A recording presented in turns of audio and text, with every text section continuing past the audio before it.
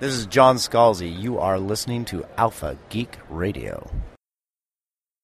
Today we're going to meet a British-born actress whose impressive resume includes work on some of the most iconic fantasy and sci-fi programs in television history, including appearances on Forever Knight, The X-Files, The Outer Limits, and is probably best known as Colonel Samantha Carter in the long-running Stargate franchise. She also played Dr. Helen Magnus in Sanctuary and is also a director, having tackled episodes of Stargate, Sanctuary, and Primeval New World. Presenting Amanda Tapping.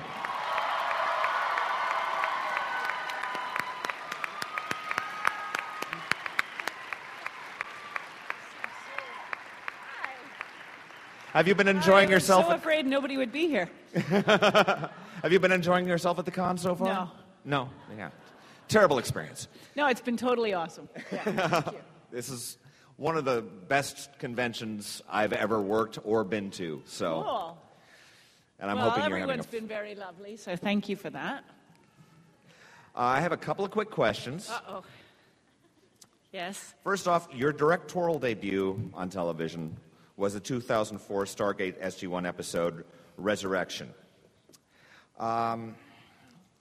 Did you face any challenges moving from being in front of the camera to running the show? And were your castmates helpful, or did they just put you through the works? No, you know, I was nervous about whether or not they would make fun or be difficult. Not, to be mean, but that they would be difficult just to be funny. And no, they were totally awesome. And Michael wrote the episode, so the two of us spent a lot of time going through what we thought were the important beats. And because it was Stargate and I had been on the show for so long, the crew was awesome. I didn't face the same challenges that I actually face now as a director. Interestingly, because it was my show and I knew everyone so well. For me now, going on to shows like Primeval or Arctic Air or Continuum, I have to work a little bit harder off the hop to prove that I know what I'm doing. Whereas with Stargate, everyone was just so supportive and family right from the go. That's wonderful. Yeah. That's great, because I've heard horror stories from other actors who've transitioned to directing on their own shows, and some casts are rather brutal. No, my boys were awesome. They were awesome.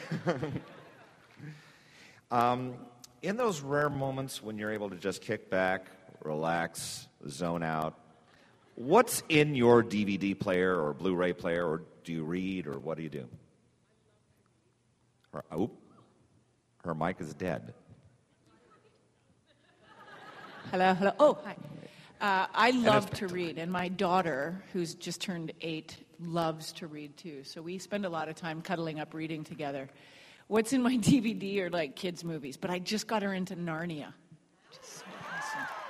Yeah, for years, she's like, I don't want to, because it had, the lion on the front of the first one, and she was too scared. And now it's like her favorite thing, are the Chronicles of Narnia. So that's pretty cool. That's great. You started out working on stage, and you learned your craft there. And it was stated that you were originally not too keen on the idea of working in television. It's so true. Dumb. Where did you originally want to see your career go before you started doing television? I wanted to work on Broadway, and I wanted to move back to England and work in, in the theater district in London, which I still want to do. But I thought if I did anything filmic, it would be, really, really cool art films. I was like 20-something kid getting out of university theater school. And I just had very lofty ideals. And I remember we had a guest professor come to school in our final year, and he turned to me and he said, "Oh, you're going to be on TV." And I went, "No." I was so offended that he said that. And he said, "No, seriously, I think that's where you're going to end up." And I was like, dude, no. I'm only going to do theater. And then I did. I was doing theater, and I had a comedy troupe, and then I got an agent. So I was like, everyone was getting an agent, so I better get an agent. And I got my first audition for, I've told this story before, for Tim Hortons Donuts, which is a coffee shop in Canada, a chain. Yeah. And that was my very first audition for anything on film or television, and I got it, and I sold oat bran muffins in a 30-second commercial. And I got my first paycheck, and I went, what? I can pay my rent. So I was hooked.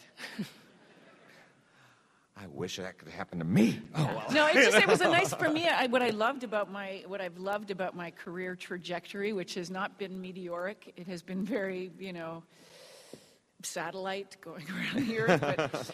But it's just been, I think I've earned every next step. I did a lot of commercials and then got my first guest star on television, and by doing a couple of lines or being the reporter at a scene of, so it was like every step I really clawed my way. And then, so when I finally got Stargate, I felt like I'm ready for this. Wow. Well, I didn't think I'd get it, but I thought I'm ready for it. Well, I'm sure our audience has plenty of questions for you. We've already got some lined up over here. So let's go ahead and start with you. Hi. Okay, that microphone's not working. Testing. I can talk really loud. Oh, there we go. Oh, there we wow. go. Can you ever? So I was wondering if you could talk about how Sanctuary for Kids is going. Thank you for asking. You're awesome. You're welcome. We set this up, I have to be honest with you. I asked in the autograph line, are you coming to the panel? And she said, yes. And I said, please ask a question. And she said, what would you like me to ask? And I said, ask about Sanctuary for Kids. And you did. You're a rock star. That's really cool. Yeah, I was like, we're totally setting up the panel. But it's going very well. Thank you very much. I'm super proud of the initiatives that have been done by the fans for Sanctuary for Kids. We never envisioned since we started that we've raised over $500,000 since 2009. 10? I don't know when we started. 10? It's been a phenomenal initiative. And what I love, yesterday I got an envelope from a woman who, they set up a swear jar in their house. And all the money has gone to Sanctuary for Kids. It's like $150. I was like, who was the biggest culprit? And she said, me. And I was like, oh. But I thought, holy cramoli, that's one little thing. We're in a house of a family. They've said, okay, anytime anyone swears, it goes in the jar and the money goes here. So cool. People who have lost weight, people who have stopped drinking, people who have started to run marathons, people who have jumped out of planes, people who have seen how many somersaults they can do down a hill. I mean, it's limitless what people have done for us, so I'm super proud. And our charities are thriving. Our kids in Nepal, we have 5 children going to college this year. At Nepal Orphans Home, we have a child going to college at Next Generation Nepal, which would never have seemed possible 5 years ago. The women that we're rescuing out of India are starting their own little businesses. The kids in Haiti are doing great, and the kids in the downtown east side, these massive initiatives. Downtown east side, Vancouver, is a very impoverished neighborhood, and the kids there that we're helping are just, they're getting jobs, they're going back to school, they're getting into housing, they're raising their babies, and they're becoming responsible and productive and happy members of society as opposed to where they started. So it's great. I'm so proud of it, and I'm so proud of how much you guys have embraced it. So thank you.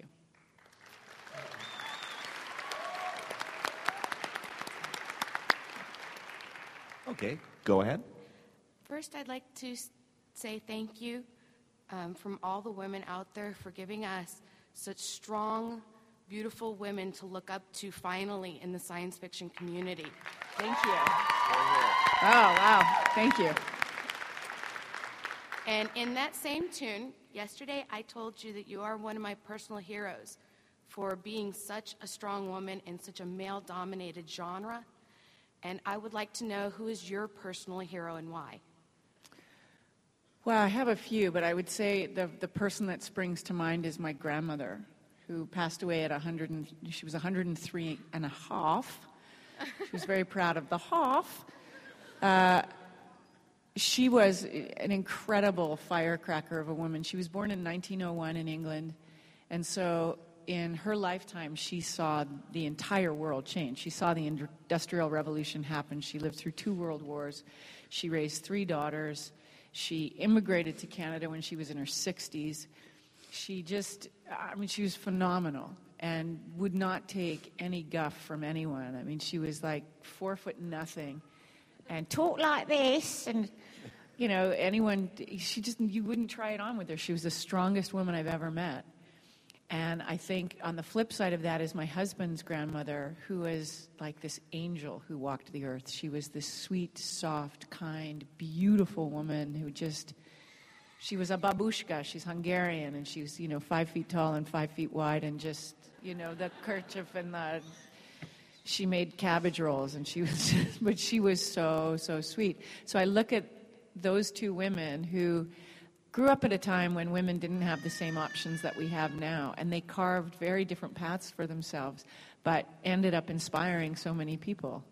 And our daughter, her middle name is B, which is after my grandmother and Ellen's grandmother, Billy and Bergie. So she's like, I want her to have the best of these 2 women, and I hope that I embody that.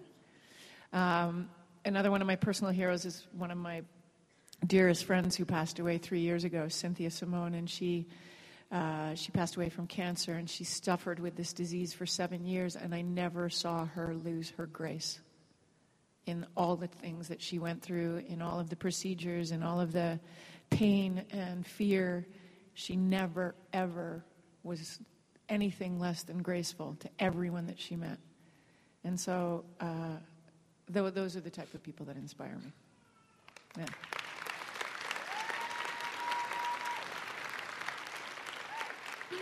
Okay, go ahead. Sorry, I'm really nervous because I've been meaning to meet you ever since I met Helen Magnus. So,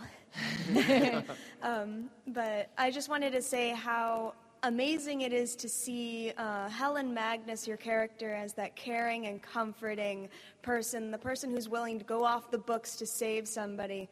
But then to see that switch in Supernatural, your character as the angel woman who manipulates Cass into betraying Dean and Sam, how to the book your character is. It was so shocking for me. I just wanted to know how did you adjust to that? Well, what was interesting with Supernatural was I got asked to do 3 episodes initially. I had no idea what the character was about, and of course you sign a massive non-disclosure, and you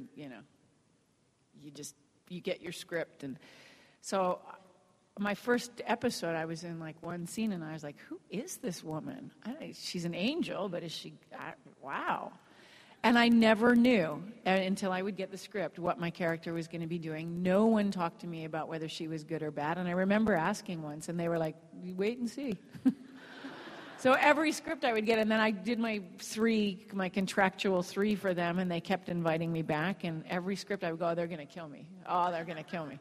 Oh, they're going to kill me. But I never knew who she was. I was never sure until the end. And so I remember doing the scene where I get Misha to kill Dean over and over again, and they pan up, and there's like thousands of Deans dead. And Jensen turned to me and he said, oh, the fans are so going to hate you for this. And I was like, yeah, your fans are pretty intense. And he went, yeah, they're going to hate you. And it was the first time I'd ever experienced that side where it was like, I'm playing someone truly awful. Oh, my gosh. But what I loved about it was I never knew. So I could just play the pure directive in the script. There was no ulterior motive. There was no agenda because I didn't know what it was. So it was pretty cool. And I liked being mean.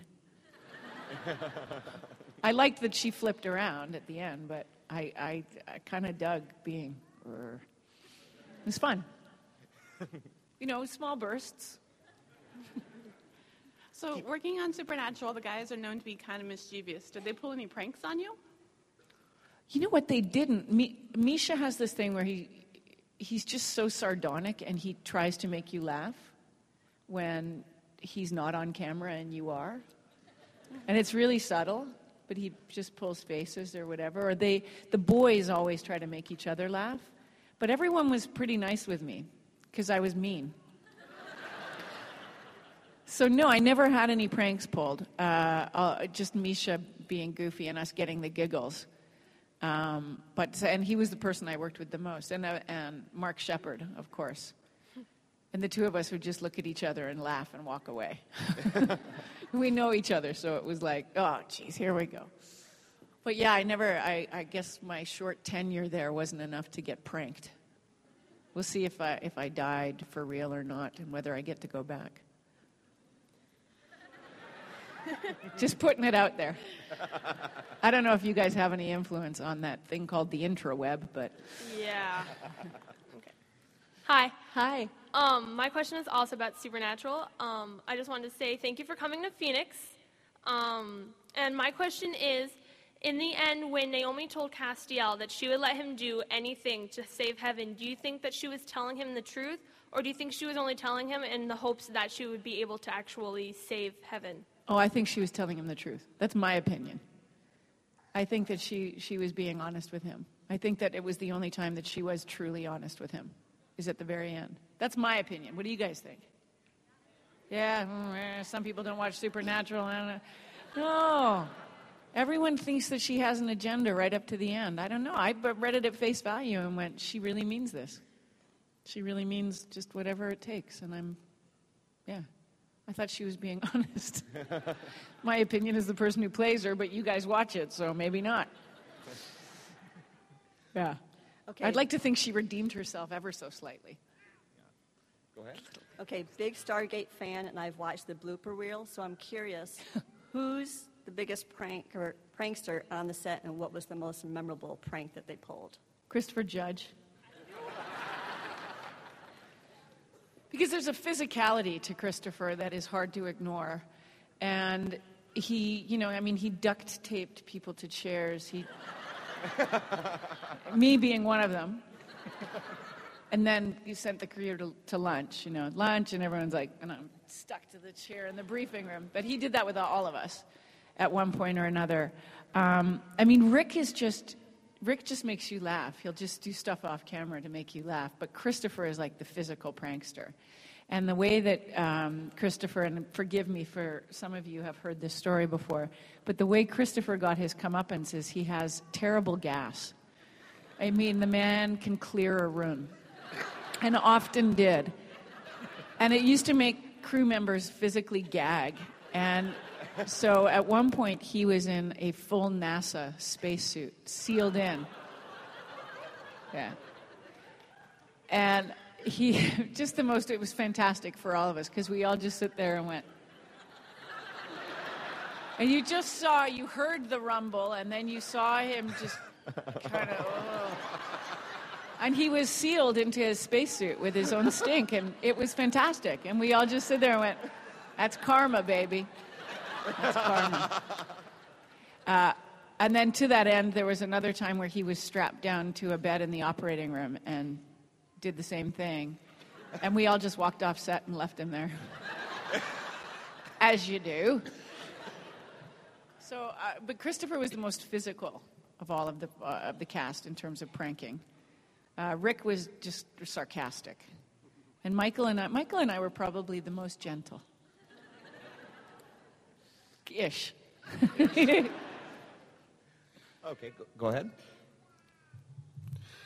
Hi. Oh. Big guy. Makes it easier. First, as a combat vet, it was nice to see shows like Stargate, and even in certain aspects, especially toward the end, Sanctuary, where there are subtext with a lot of the political decisions that interfere with, sometimes doing the right thing means not doing the right thing. Right. And you see that a lot in, especially modern day military.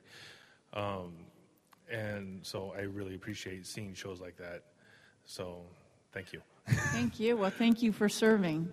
We all owe you a huge debt. Yes. Thanks.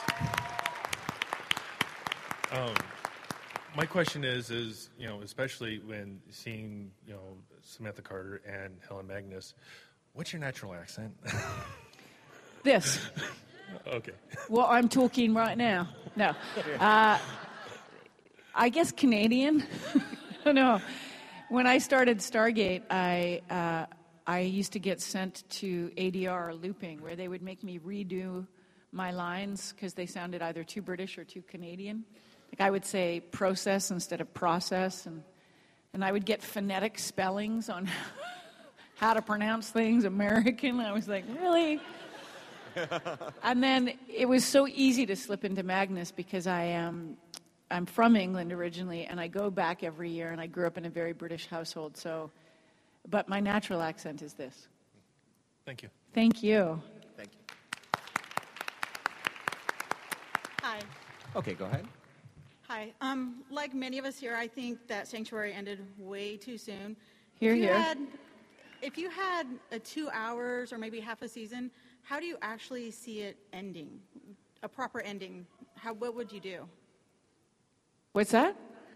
If you could do a proper ending and wrap it up, what do you see happening? Oh my gosh. I just never wanted to think of Sanctuary ending, so I've never thought of that question. I mean, when we sort of did the reboot at the end of the 4th season where we went to the new Sanctuary, I just saw that as a whole fresh start. So I don't know. That's a really good question. Yeah. I mean, it just seemed like a whole new beginning. I really wanted to hang out with Tesla more. And it's just so fun. And I wanted some proper resolution to Helen and John, and I wanted, yeah, what she said. But wow, I'm stumped. I don't know. You did say you would ask a good question, and you stumped me. How I would like to see it end is that it wouldn't. Yeah. But, yeah. I mean, there were so many things unresolved. I wanted to know that if Helen had spent all that time back, had relived all those years, would she have found a way to bring Ashley back? And what could that have meant in the 5th season? And all those things would have been so cool to explore. You know what, I've never thought, I write really good speeches. I do. I'm asked to speak a lot, and I give keynote speeches at luncheons and stuff, and I'm really good at I give great eulogies. And I do. I know it's sad to say, but I really do. And I give good speeches, but I've never thought of writing a book. Okay. I think you've got a following. There's so much emphasis, too, on when ending a series. Yeah.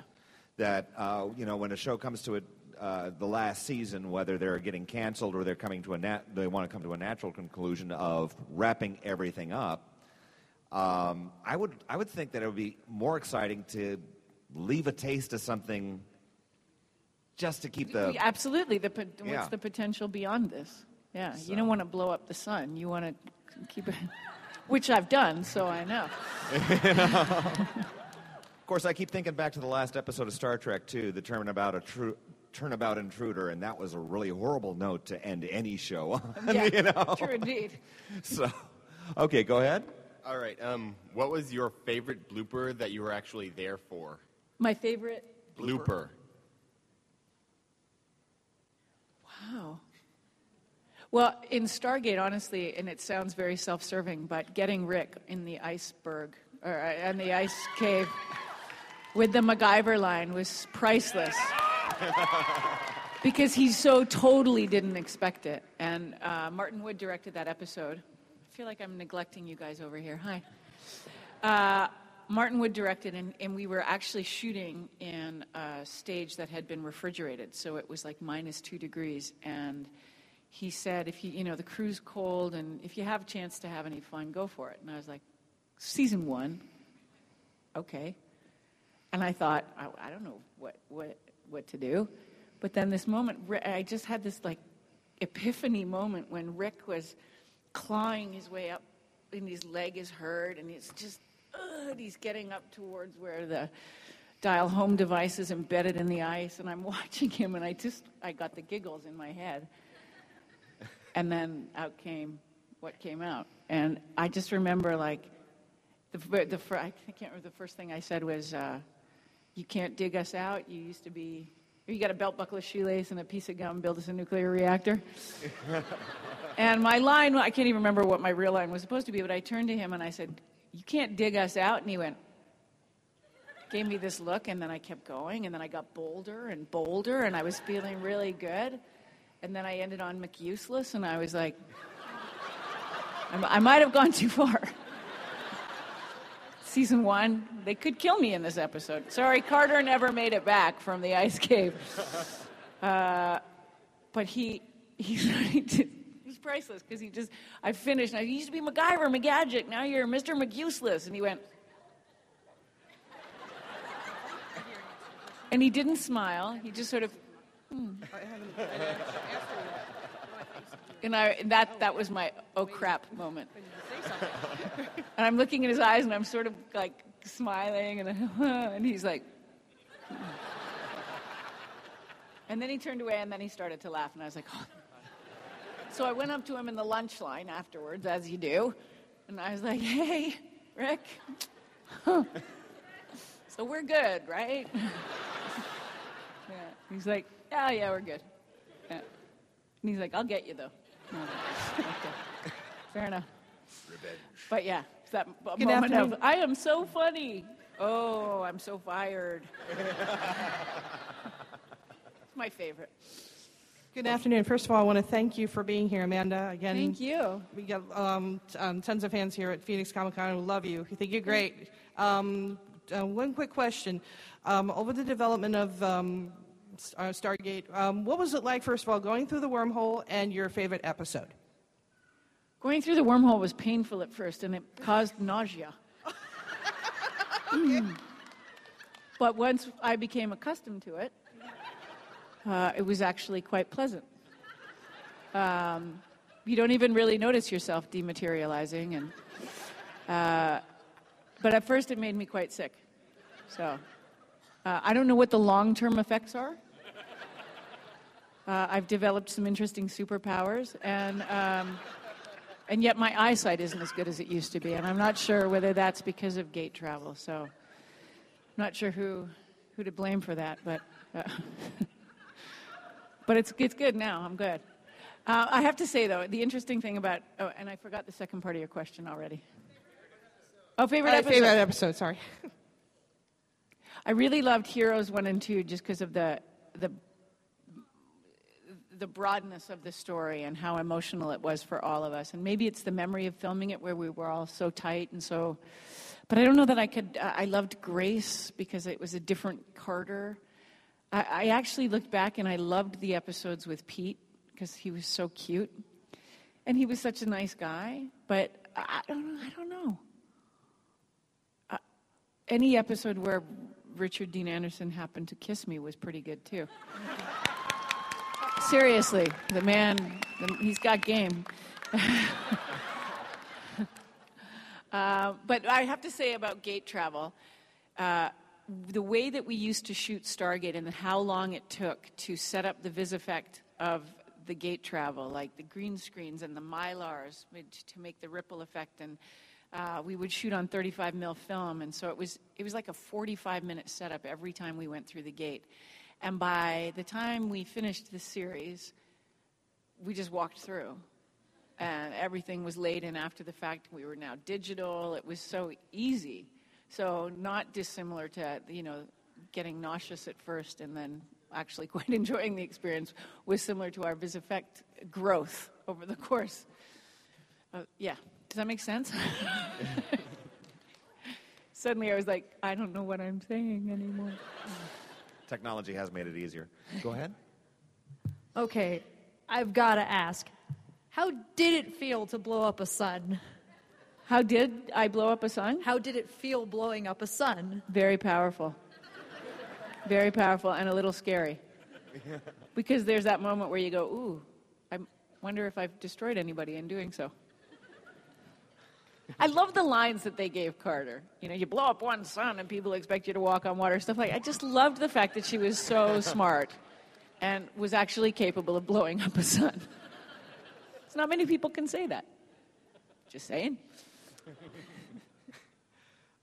First off, I have to thank you on behalf of a friend. Yeah, he loved your character, and Samantha Carter drove him to become an officer in the Air Force. Oh, wow. In astrophysics, and he's about a semester away from doing exactly that. Holy moly, that is so cool. Wow. So I have to ask you, with all the technobabble that Samantha Carter did you ever decide to do any research so that I'm going to know what I'm talking about? Oh my gosh, that's yes. I did tons of research. I would take those massive technobabble speeches and I would break them down into layman's terms so that I could explain it to anybody. And I would know exactly what I was talking about. And then when I said the technobabble, I fully understood what it was that I was saying. Even though nobody else did, I did. And I took it really seriously. And I've told this story before, so forgive me if you've heard it, but I would read the scripts, and there was one time I was in my trailer, and I was going through the script, and I went, and there was an equation in there. And it was, if we do this, then hundreds of thousands of people could die. And I looked at it, and I said, that doesn't seem quite right. So I started writing out, and I went, okay, X over R equals, and the planet just went, and what did you divide it by pi? Anyway, I went in through this immense mathematical equation and realized that the writers were wrong. And I was so proud of myself. I was so stoked that I ran up to Brad Wright's office, and I went, Brad, I got this line here. It doesn't quite make sense. And he went, oh, okay. And I said, you see, and I started to explain this equation to him that I had come up with in my own head. And so R is the ratio of the turning of the planet. This is the gravitational pull, and these are the population pockets, and this means this, and blah, blah, blah, blah, blah. And he looked at me, and he said, so just change the line. And I was like, okay. And I walked out of his office so deflated because I'd gone in there like, I know what I'm talking. I could practically be an astrophysicist. And so I was still so proud. I went to my friend Jack, who did our craft service and our first aid. And he came and sat in my trailer, and I said, Jack, let me explain this to you because this is pretty cool. And I go through the whole mathematical equation. I'm super stoked. I'm like, so I changed the line because, and he sat there and he went, blink, blink, blink. I'm pretty. And I was like, whatever, okay. It was great. I took it perhaps more seriously than I should, but I took it very seriously. I did know what I was talking about. Could I blow up a sun now? No. But that's just because of the long-term effects of gate travel. Okay,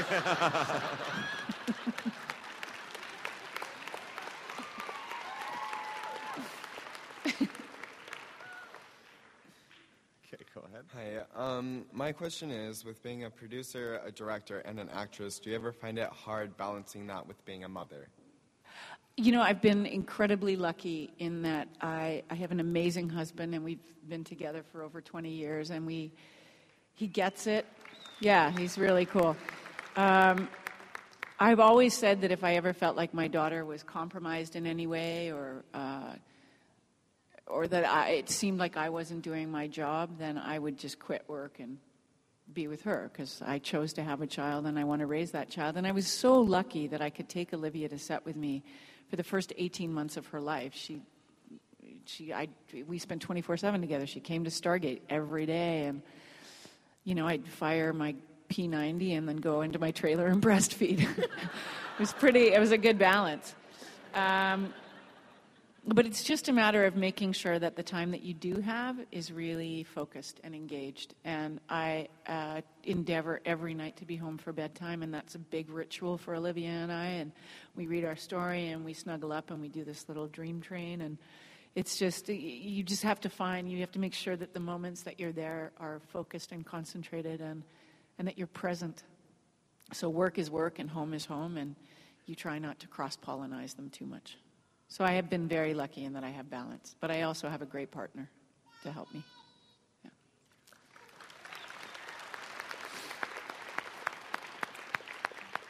Hi. Hi. So, my question is, because I know you direct a lot, what would you want to direct if you could direct anything on TV? Like at all? Ooh. Anything? Wow.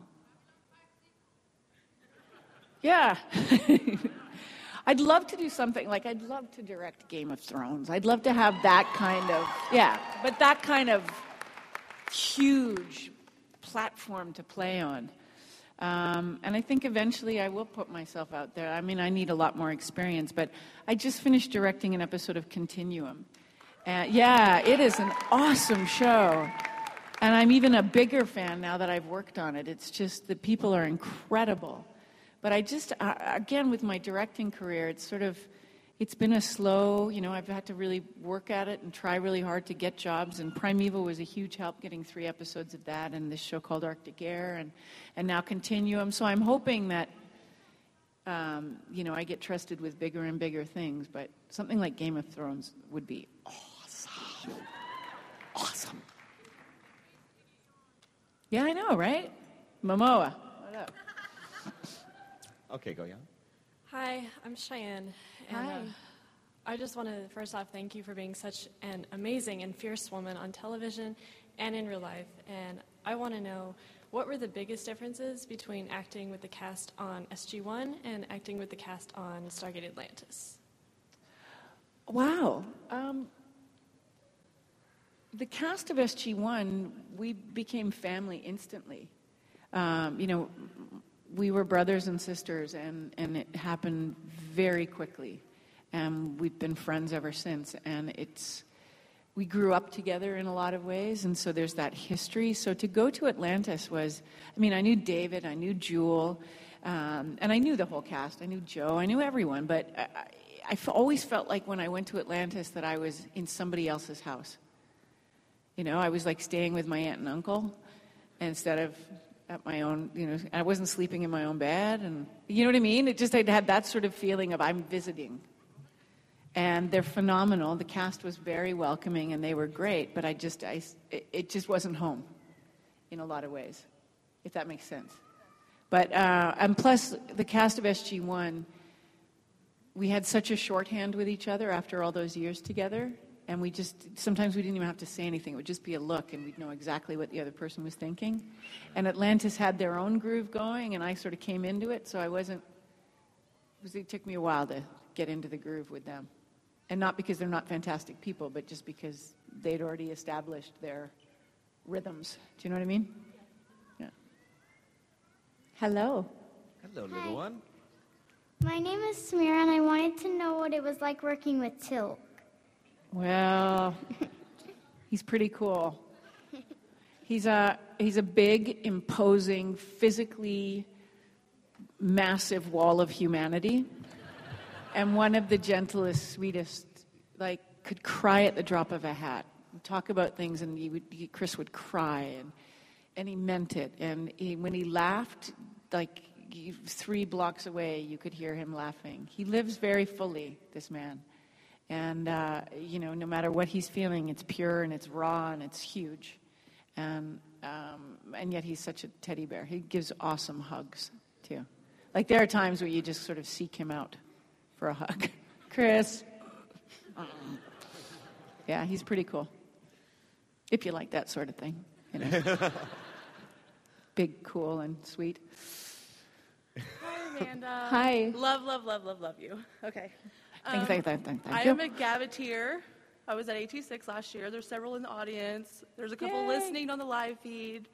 I was just wondering, at AT6 you gave us a little teaser that said that not to close the book completely on Sanctuary.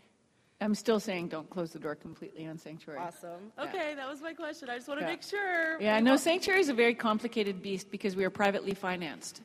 And our IP is owned by a company that kind of bought us out in order to make the show. And so every year we had to convince these private financiers to pay a lot of money to continue making a television show, and it's not their primary business. So we're trying to pursue other avenues with them, and just fingers crossed that they come around to it.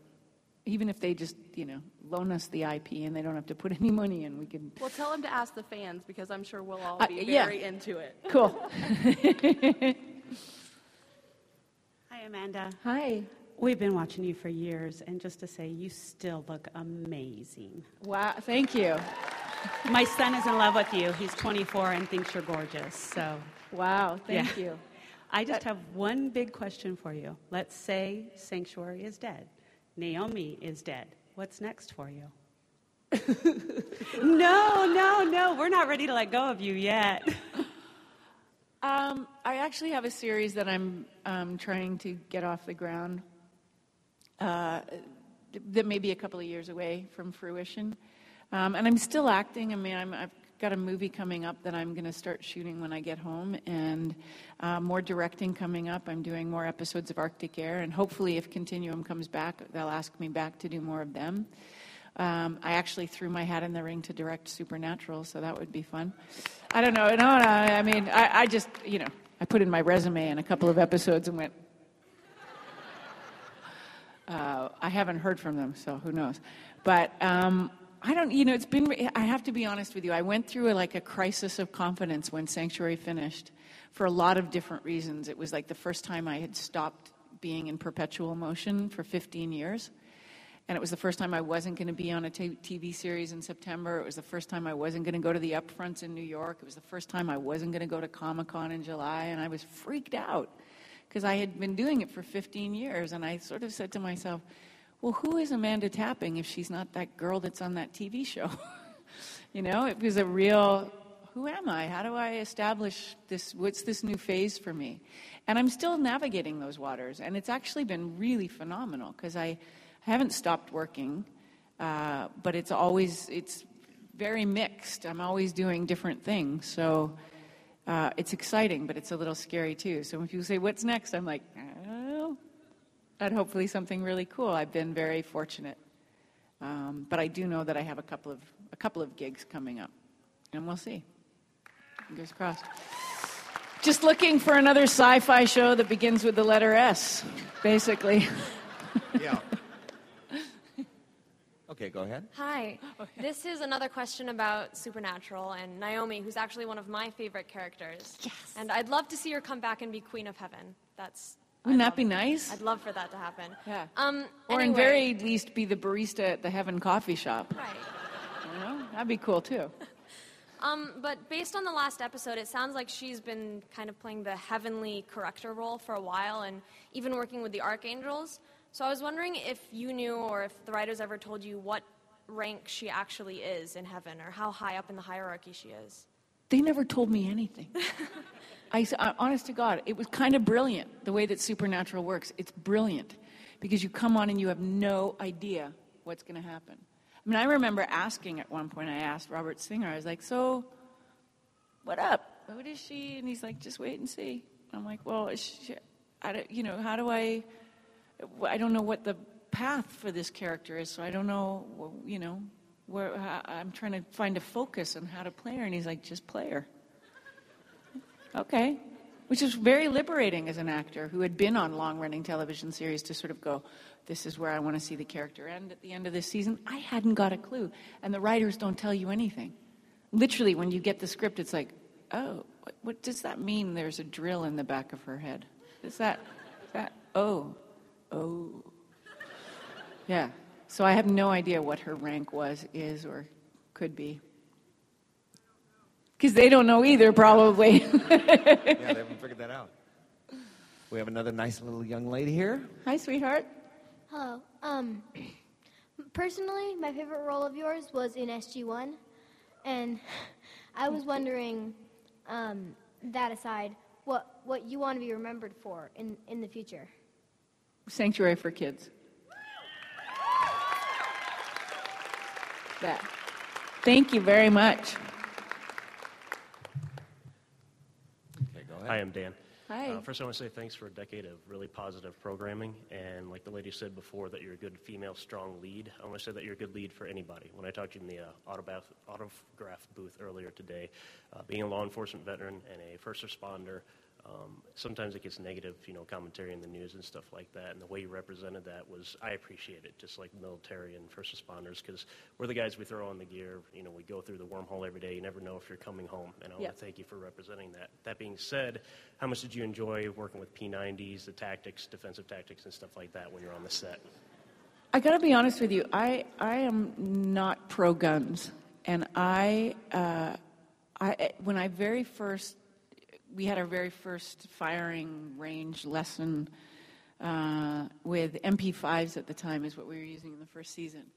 And the guys were all like afterwards, smoking cigars. And I went off into the woods and threw up.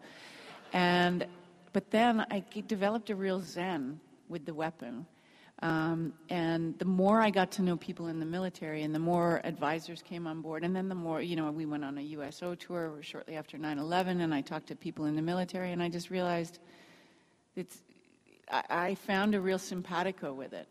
And so when I left the Stargate franchise and went to Sanctuary, and I was walking down the set in my pencil skirt and stilettos, I was like, if I had a P90 right now, I would feel really good.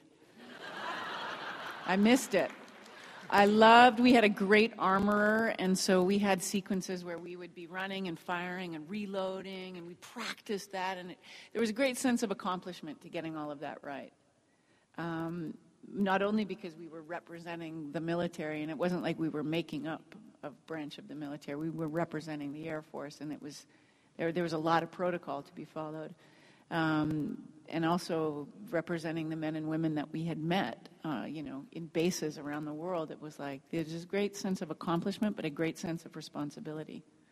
I loved it. Thank you. Hello, you made it. Yes, I did. 3 quick things before my question. Number 1, Kickstarter for Sanctuary. Number 2, Samantha Carter was my role model all through high school. That was who I wanted to be, hands down. So thank you for that. And number 3, I love Sanctuary enough that I'm naming all of my pets after characters from the show. And Tesla's my favorite cat. So, question 2-parter. Out of all of the non-starring roles, Stargate, Sanctuary aside, what was your favorite show to work on, and what was the overall most fun show to work on? Ooh. I did a movie recently, well, not recently, about a year ago, called Random Acts of Romance. And it was very liberating because it was during that time that I found out that Sanctuary was not being brought back. And I was devastated. But I was filming this crazy comedy where I played a very loopy woman who was losing her own mind. And for me to be able to just sort of embrace that and not be afraid. And there's one scene, one particular scene that if you've ever seen the movie, you'll know what scene I'm talking about. But oh, it's not here? Okay, well, wait for it. There's one scene where I was like, for me, it was so liberating. I just let myself go. I didn't care what people thought, and I had a blast. So it's more the experience than the set. The set was awesome. The cast was amazing. And the director is a woman, Katrin Bowen, who ironically was my stand-in on Stargate in the first season and sometimes photo doubled me. So to flash forward 16 years later and she's directing me in a movie, it was like, yeah, the sisterhood. Supernatural is a great, great, great atmosphere. Very welcoming, very easy to walk onto that set, and I'm grateful for that. Because it's scary when you've been on your own show and then you go to somebody else's and it's like, and they couldn't have been nicer. So I would say in my limited experience since finishing, Supernatural was such an embracing set. You know what, honestly, I haven't had a bad experience. I really haven't. I have fun wherever I go. And I think I'm very lucky that I've been put in the path of really great people. and people who have the same sense of humor and the same joy about what they do and the same passion without the angst that I try to live by. So I've been. It's hard to say my favorite because I've been really, really lucky. The most fun, though. Most fun? Yes, overall. Not including SG1 and Sanctuary? Not including them.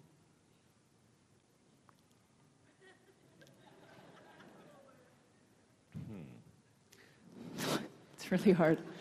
Random Acts of Romance. Okay. Yeah. I think. Space Milkshake. Oh my God, I forgot I did that movie. Oh wow, yeah, Space Milkshake. That was awesome. We laughed our heads off because it was so goofy. And Billy Boyd is like one of the funniest human beings walking the planet. And Robin Dunn, of course, who's like, I love him. And Kristen Kruick, who could not have been sweeter and has a wicked, wicked sense of humor. And I laughed so hard. I mean, we were in Regina, which is in the middle of Canada in November. It's the prairies, so it's windy and cold. And I've never felt so warm. It was so much fun. And again, I say Billy Boyd because he just, every single day, and he never broke.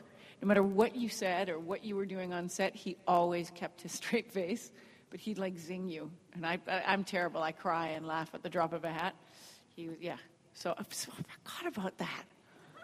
I did this movie called Spice Milkshake, and I had fun.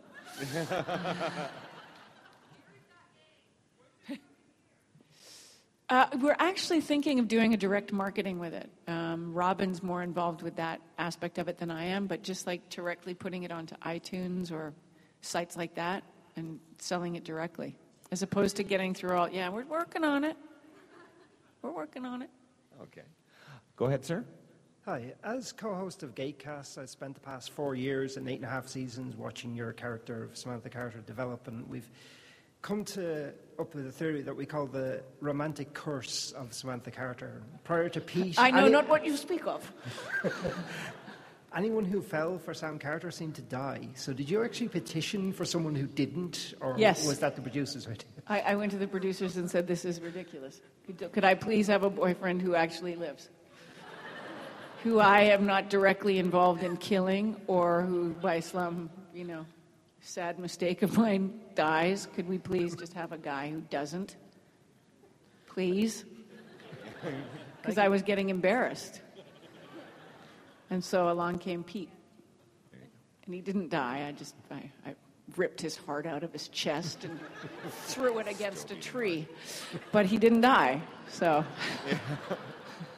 Thank you. Thank you. Okay, go ahead. Oh my gosh, that's loud.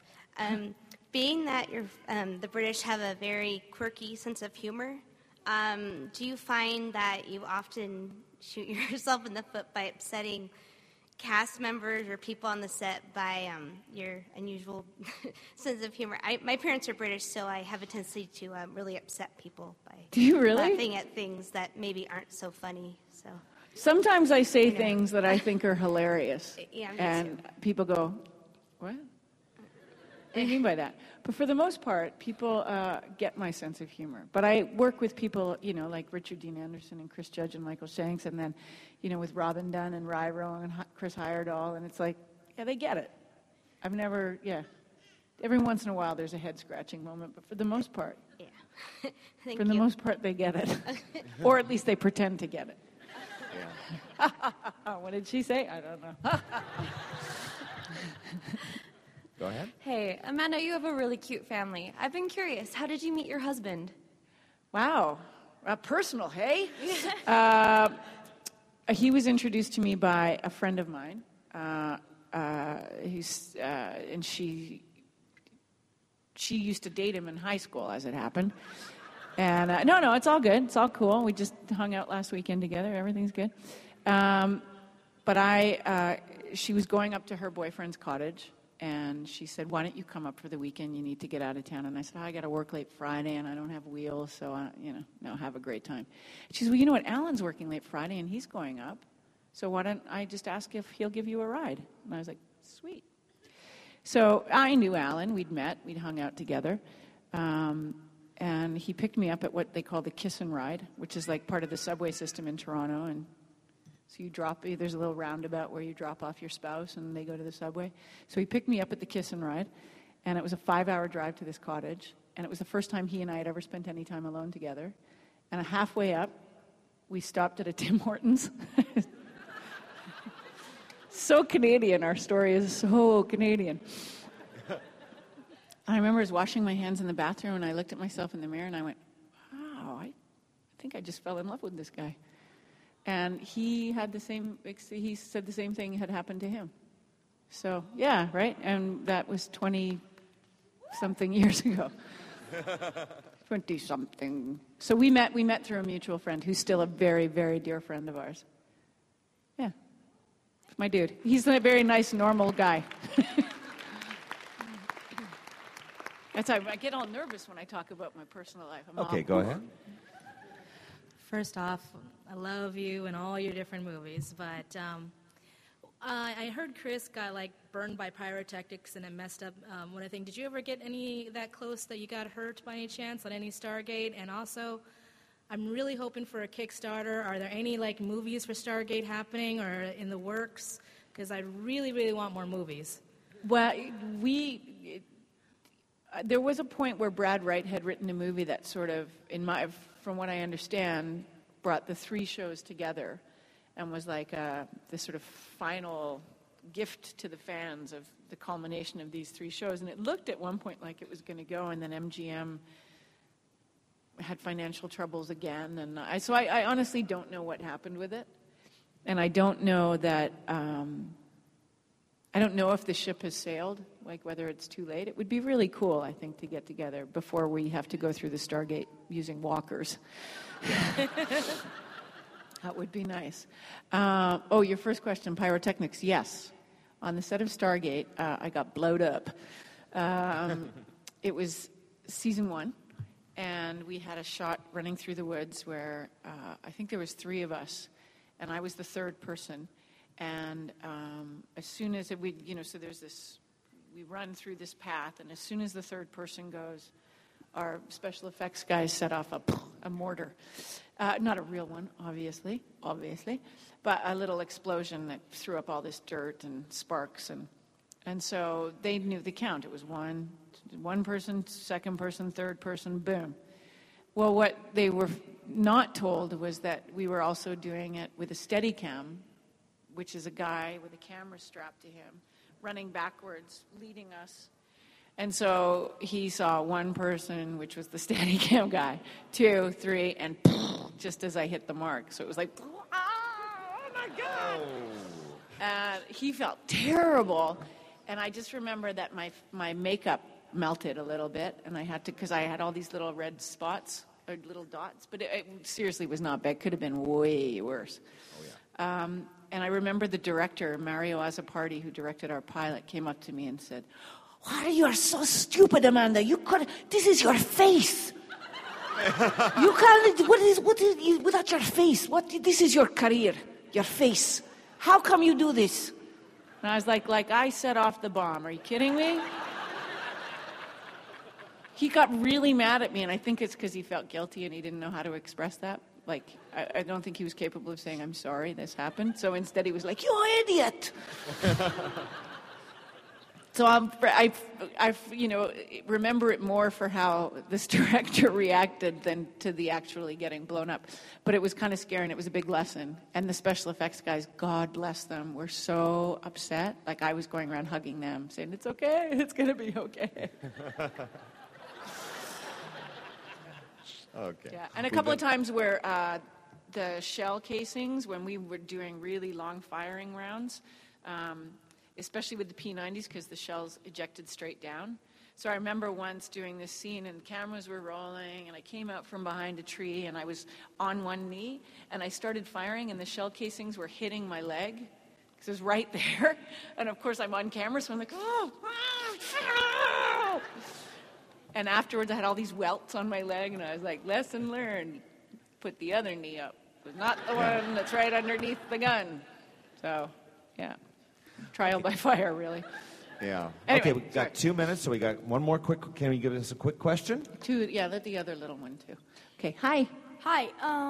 I just want to say, first of all, SG-1, favorite overall sci-fi, and Samantha Carter was my favorite because she brought a technical side to the adventure, in a way. So, my question is, Atlantis and SG-1 were so adventurous and more of the whole action more than the drama, Right. which was what Universe brought into it. So how do you feel compared to having worked on Atlantis and SG-1? How do you feel about Universe?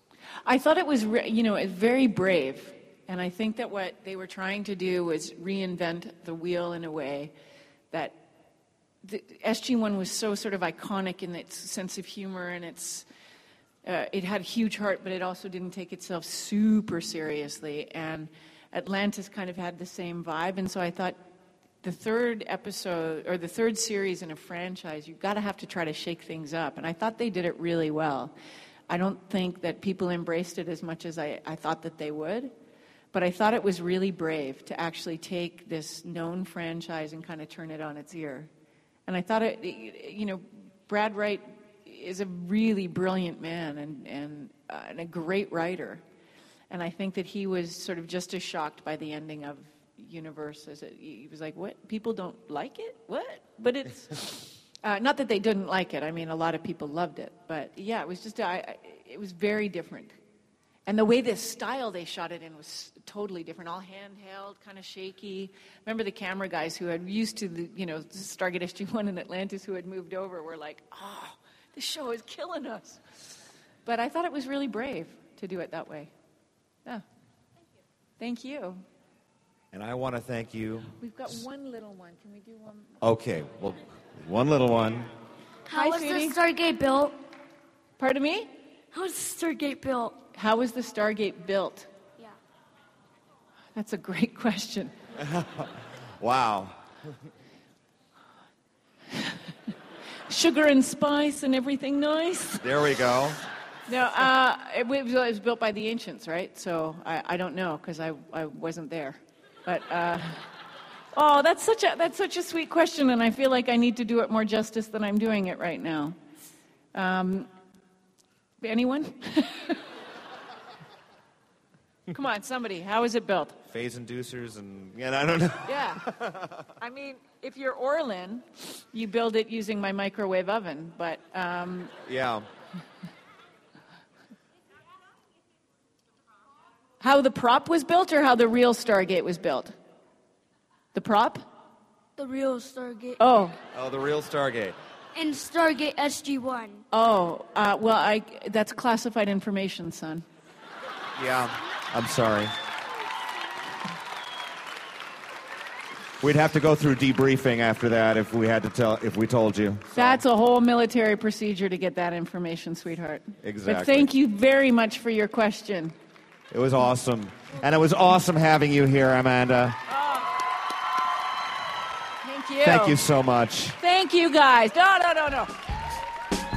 Thank you very much. Thank you, Comic-Con. Hello, I'm Randall Milholland from SomethingPositive.net, and you're listening to Alpha Geek Radio because you're overcompensating.